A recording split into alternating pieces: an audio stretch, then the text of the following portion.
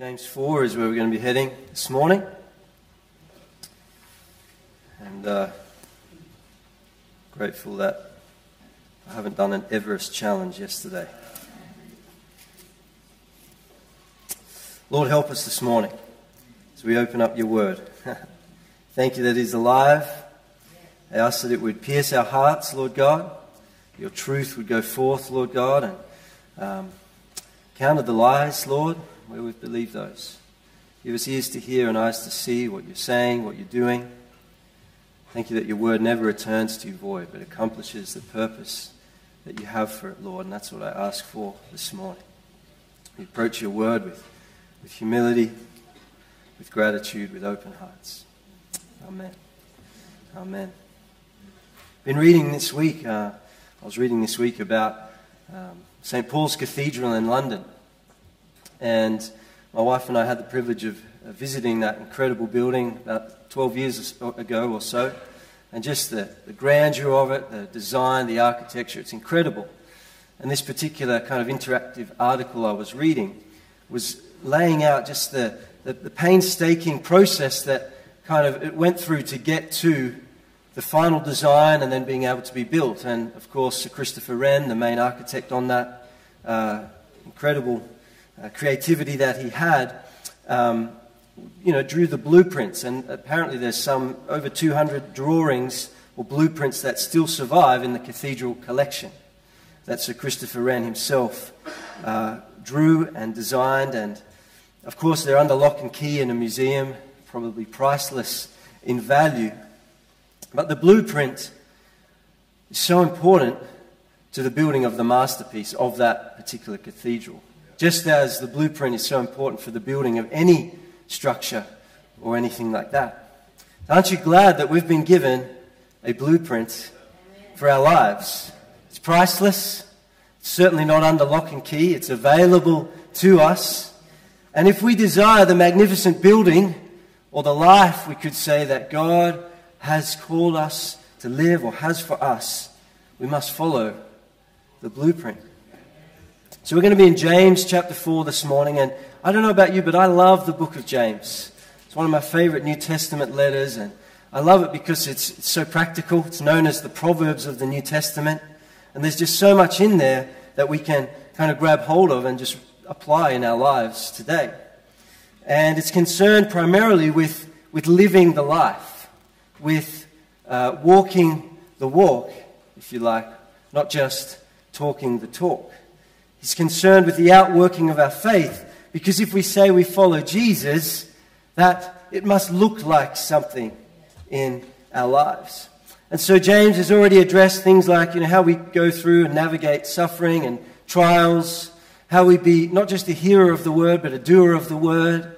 He's looked at how we treat others and respond to other people. He's looked at how we tame the tongue.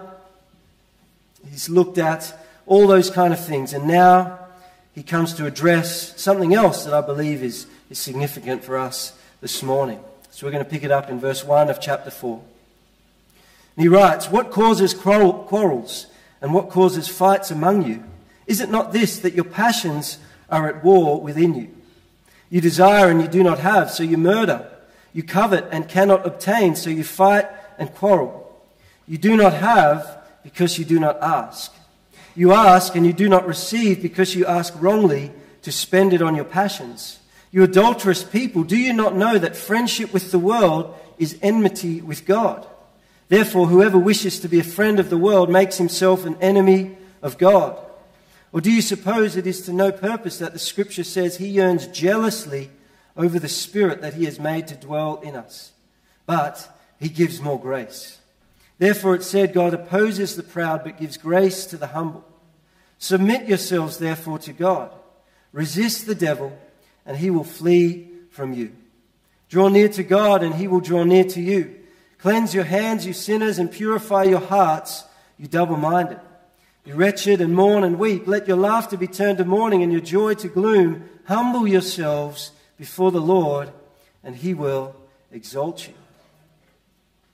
In our passage for today, James addresses what the New Testament writers and really through much of church history, what has been called the three enemies of the soul.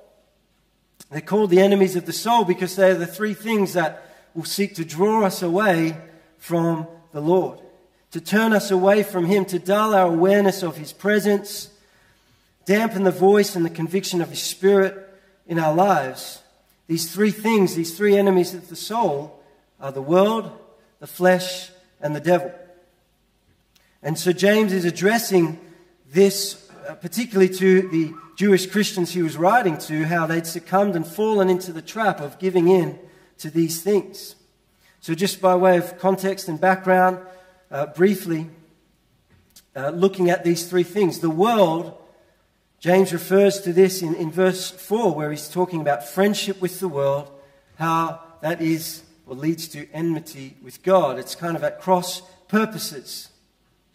And he actually rebukes them, calling them an adulterous people, that there's this sense of being unfaithful to God if we're seeking, to have a foot in the camp of the world and a foot in God's camp as well.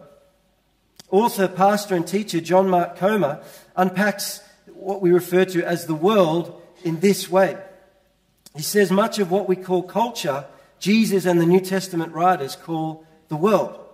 A system of ideas, values, practices, and social norms that are institutionalized into a culture that is organized around rebellion against God and His ways. So as His people, we are called to be in the world, but not of the world. In the world because that's where our lives play out. That's where in the day-to-day we live and move and have our being, but not succumbing to or adopting the ideas and values and practices and norms of the world system, which is set up against and in rebellion against the Lord.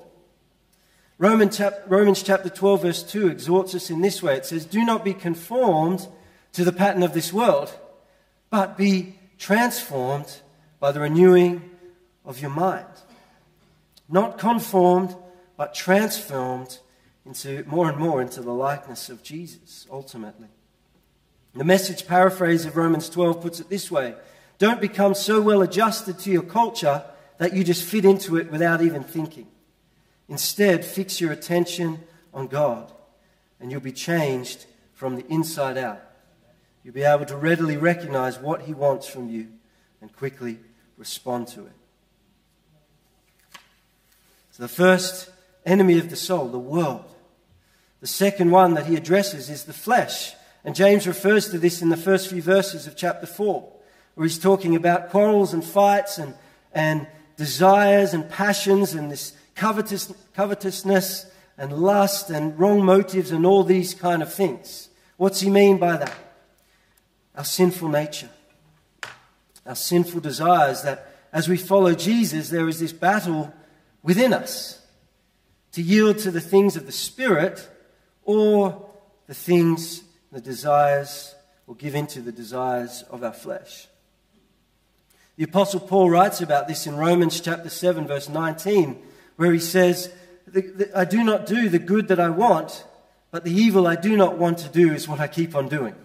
Does anyone else have that sort of frustration at times? That the good you want to do, it's like right there, but the stuff you don't want to do is what you keep on doing. It's because the flesh is in opposition to the Holy Spirit and to His work in our lives. And again, the Apostle Paul writes about this in Galatians chapter 5. And it's a well-known passage where he's talking about the works of the flesh and the fruit of the Spirit. And he says, "For the desires of the flesh are against the Spirit." That means contrary to or in opposition to or incompatible with. And he lists some of the things of the flesh: sexual immorality, impurity, sensuality, idolatry, drunkenness, dissension, divisions, fits of rage, things like these. Things like these, the works of the flesh, in opposition to, contrary to, the things and the work of the Holy Spirit in our lives. So you have the world and the flesh and then the devil, who James refers to in chapter 6 and 7, the one that we are to resist. He's the one who only seeks to steal and kill and destroy. The one who is in opposition to the Son of God and those who follow after Jesus. And his strategy, of course, as we've looked at recently, are lies. That's been his strategy, his way, right from the beginning. Did God really say? Did God really say? And so in addressing these three enemies of our souls, I'm certainly not wanting to leave us discouraged this morning. But any good military strategy involves knowing your enemy. Knowing what's there so you can recognize it and resist it and respond in an appropriate way. So my hope and aim this morning is to help us to see and recognize these things that are at work, these things that are coming against us, but also to help us to see and grab hold of the blueprint that's outlined in the passage for living victoriously.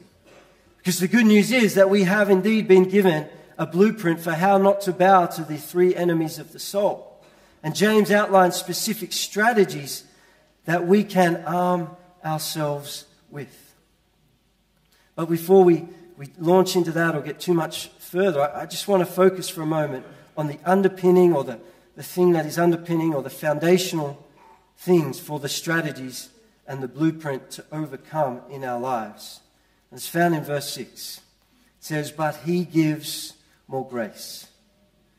And I want to suggest this morning it's his grace that underpins our resistance and our standing firm against the three enemies of our soul. And in the midst of the warning that James is giving, in the midst of addressing some serious things, it's like there's this shift in the dialogue here. It's like a moment where he says, but he gives more grace.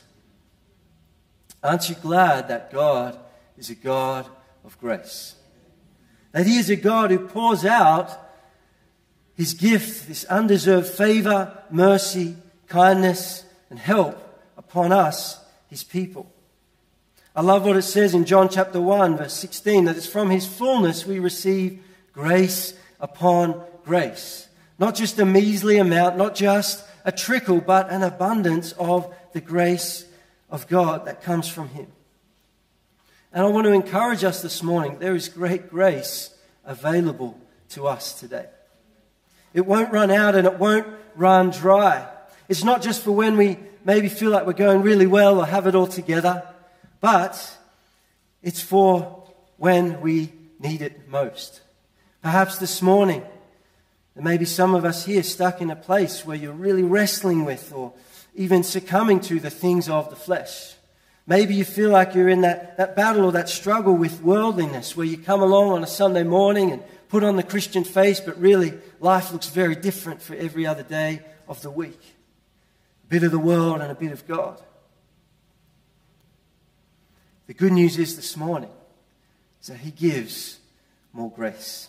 Will you turn toward him and receive his grace this morning?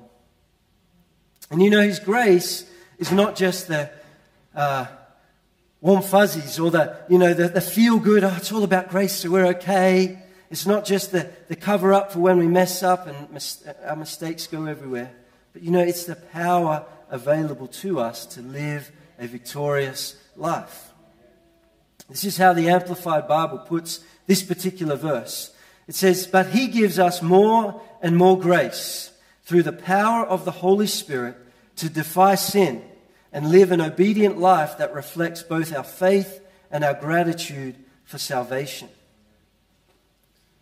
In receiving his saving grace, the kindness, the favor, the goodness, the mercy of God, we are also receiving his enabling power to live victoriously and to stand firm against the world and the flesh and the devil. I love what it says in Titus chapter 2, verse 11 and 12.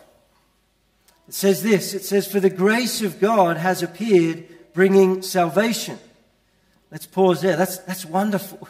The grace of God has appeared, bringing salvation. It's by grace that we are saved through faith. We're forgiven. That's wonderful. What a precious gift. But too often we just stop there with that aspect of the grace of God. Yes, in receiving his grace, we're receiving the abundance of his favor and kindness and goodness. but we're also receiving the very means by which we can live the life that he has called us to live. We're receiving the very spiritual empowerment we need to be able to stand firm against sin, to resist the overtures and the drawing of the world, and to resist the work of the devil. For he goes on to write, the grace of God has appeared, bringing salvation for all people. Here's the key: training us, teaching us, empowering us, if you like, to renounce ungodliness and worldly passions, and to live self-controlled, upright, and godly lives in the present age. His grace is the power that is available to us to live the victorious life that he's called us to live. Because Jesus paid far too high a price for his grace to just be the kind of pillow that we rest on. It's also the power by which we can live victoriously. And so, when we consider the blueprint of living victoriously, of standing firm against the three enemies of our soul, the first element that underpins everything else is for us to recognize, to receive, and to walk in his grace. His grace. So, let's shift this morning to kind of focus on the practical elements. What does it look like in our lives to follow this blueprint that James walks out? Well, the first thing, he gives 3 strategies that I want to just focus on this morning. The first of these, verse 7, submit yourselves to God. Submit to God. This answers the question, how do we overcome the world? How do we not succumb to being just conformed into the likeness and the pattern of this world with its ideas and values and practices and norms that set up against the Lord and his ways? Well, we submit ourselves to God. Now, this word submit, or the idea of submission, is perhaps not a very popular word these days, is it? Yeah, and in many ways, both in the church and outside the church, it's been misused or abused and has caused a lot of hurt or a lot of confusion or a lot of oppression for people. And at the same time, this idea of submission is being used to cause suffering or oppression. In other instances, it's kind of being rebelled against, perhaps with the rise of secular culture and an anti-authority sort of mentality. But this word, submission, or to submit to God, the word behind it, the root word, is a military term. It means to get into your proper rank. Now, I don't have much military background or experience, but the kind of idea that I think of when I think of that is that if you're like a cadet or a rookie, kind of freshman on the scene, you're not going to come in there and kind of tell the head honchos what to do. You're not going to go in there and kind of swagger into that place and say, hey, this is how it's going to be. No, there is a structure and an authority to come under for those that are actually in authority. And so this word, to submit ourselves to God, it means to come under the authority of, to yield to the Lord. A few years ago, when I had traveled to the US, the give way signs there, what we have as give way, it says yield. Instead of give way, it says yield. And it kind of got me thinking yield, what's that all about? And as I thought about it, well, as you come to a sign that says give way or yield, before you drive out, you're not just going to drive out and kind of do your own thing there. You want to yield to whatever's coming. You want to not be in the way of whatever's coming. You want to kind of come under or get out of the way of that which is coming, so you don't have a crash, you don't have an accident, and things go pear-shaped. And so this idea of submitting ourselves to God, it's this idea of yielding, of surrendering, of not wanting to get in the way of what the Lord is wanting to do. It means coming under the authority of the Lord Jesus Christ and yielding to his lordship in every area of our lives. So we talked about the world this morning and James's warning against worldliness, these values and ideas and norms and perspectives that are in opposition to God and to his ways. So if we're living in a world that's set up in rebellion against God, we want our lives to be countercultural to that. And it's important for us to reflect on what is shaping us. Are we in rebellion to or submission to God? And to submit to God, how can we do that if we're being shaped by the world and the culture around us? The two are at cross purposes. If we want to be submitting and coming under the lordship of Jesus, I would suggest that his word must be our standard. His word must be what we measure things by, so that we don't just be conformed, so that we don't just kind of go along with what's the tide of everything going on around us, but so that we are transformed, so that our minds are renewed. The idea of submitting to the Lord, if that seems scary or a bit, he doesn't lord it over us as a dictator. He came that we might have life and life abundantly. It's for freedom that Christ has set us free. As we welcome each and every day his lordship in our lives, having his word be our standard, that will lead us to life. As his grace empowers us and as we submit to him, it enables us to not just be shaped by the world. Which leads us to the next element of the blueprint that James lays out. He says to resist the devil and he will flee. Resist the devil. This answers the question, how do we overcome the devil? How do we not give in to his lies? How do we not give him a foothold in our lives that will actually draw us away from the Lord? We resist him. We hold our ground. We refuse to be moved and pushed back. That's what the word means. We stand firm upon God's word so that we have a stable foundation upon which to stand firm. In order to resist him, though, it starts with being submitted and yielded to the Lord.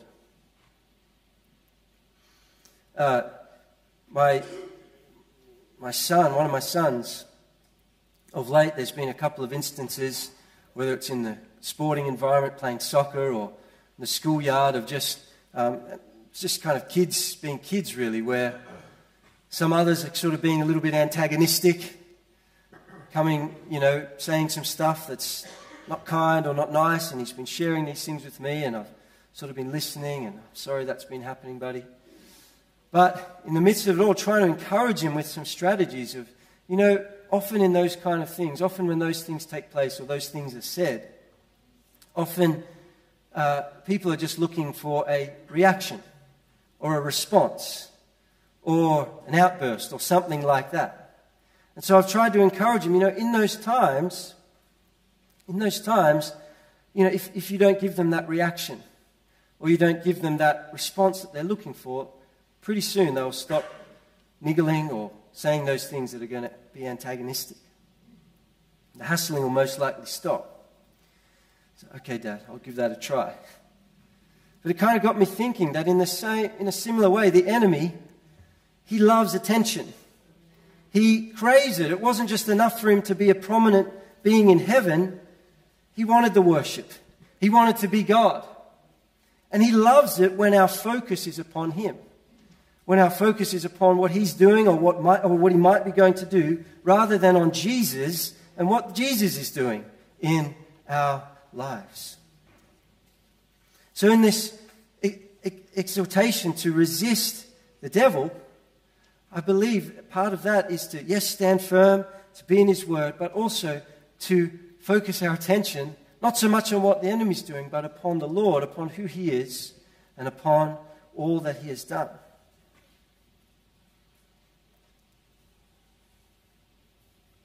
I love the account of Jesus in the wilderness.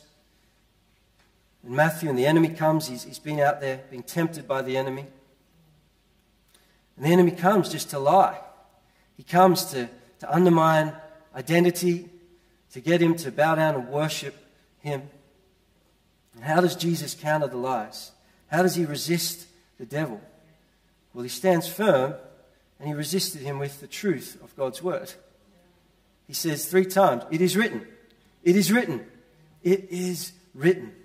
And so for us, as we stand firm, as we submit to God, as we yield to his lordship and his word is the standard in our lives, as we're focusing our attention on the Lord, we too can also resist the devil and stand against the lies and what he comes against us with the truth of God's word.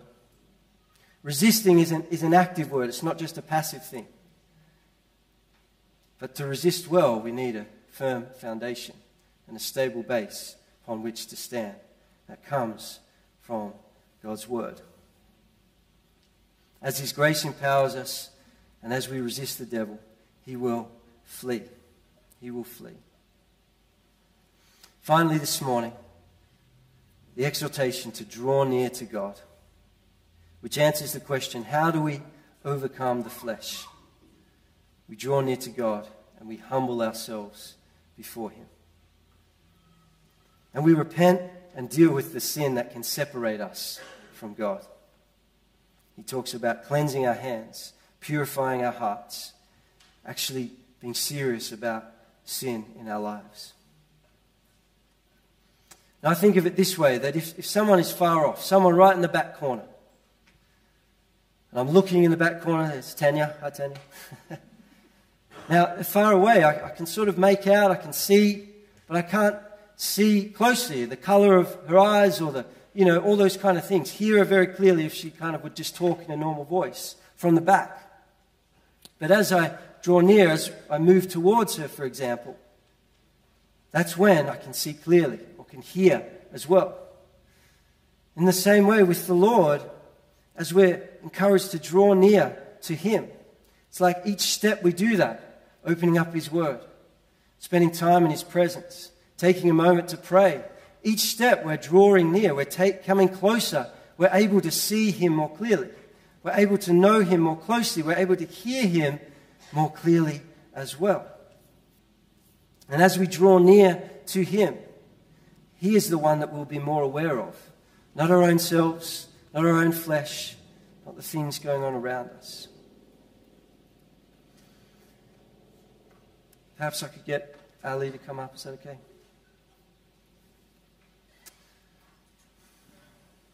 I love the story of Moses and the burning bush in Exodus 3. He was there going about his business, keeping the flock. The Lord sort of appears to him. He didn't just stay far off. He turned aside.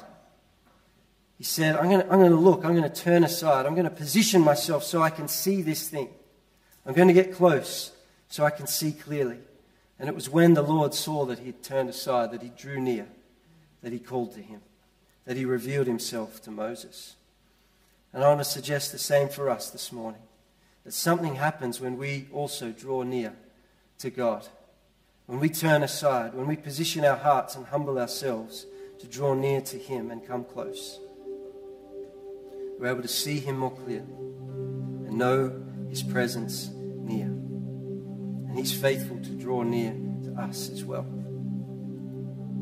So here's the blueprint that we've been given: to submit to God, to yield to him, to resist the devil, and to draw near to God. And underpinning all this is the grace of God, poured out and made available to us through the finished work of the cross. It empowers us to live victoriously. And just as builders need to follow the blueprint to complete the building or the masterpiece, so we too must follow the blueprint given in his word to resist and to overcome the world, the flesh, and the devil, to live the victorious life that God has called us to live. Would you stand this morning?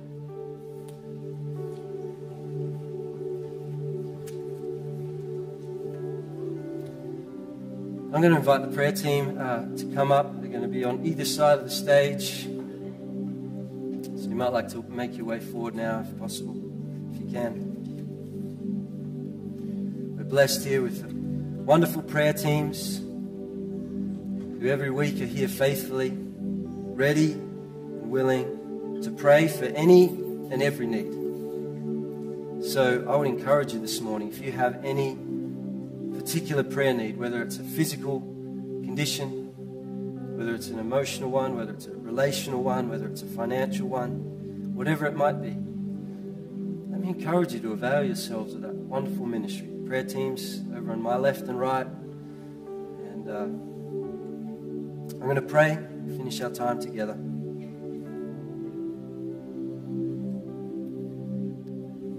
Thank you, Lord God, for this day. Thank you for your presence that has been in our midst today. Lord, I thank you for the blueprint that you have given us, Lord, for victorious living, that we find all through your word. I thank you particularly for this morning, for your grace that underpins everything, for this call and this exhortation to submit to, yield to you, Lord, to resist and stand firm against the enemy, and to draw near to you, God. Would you help us in that, I pray, as your people? Would you help us, Lord, to submit, to yield to your lordship in every area of our lives? I pray that your word would be our standard, Lord God, that we would not be conformed to this world, but we would be transformed by the renewing of our minds, transformed more and more into your likeness, Jesus. I pray that we would be a people, Lord, who resist the devil, who stand firm upon the foundation of your word, who counter the lies with your truth, Lord, who don't give the devil a foothold in our lives, and who have our focus upon you, Lord, on who you are and on what you are doing. And I pray too that we would be a people who draw near to you, who turn our hearts towards you, Lord. Whether that's as we wake in the morning, as we're driving to work, as we're washing up, whatever we're doing, Lord. I just pray that even in this coming week, we would be turning our hearts towards you, inclining our hearts, looking to you, allowing you to come and have your rightful place in our lives, Lord. I pray this morning where there may be anyone here really wrestling with, God, any of these three enemies of the soul. Worldliness, the flesh, and sinful nature. Or even just feeling like they're wrestling with the enemy, Lord God. Pray that you would strengthen them, God. Pray that they would know your grace, Lord God. Grace that empowers and equips us, Lord. I just bless each person here this morning with your presence, with your grace, with an awareness of your goodness, and with your steadfast love of God and your peace that surpasses all understanding. As we go from here into the week, may we know that you're with us. May we stand firm and live a victorious life in you, I pray.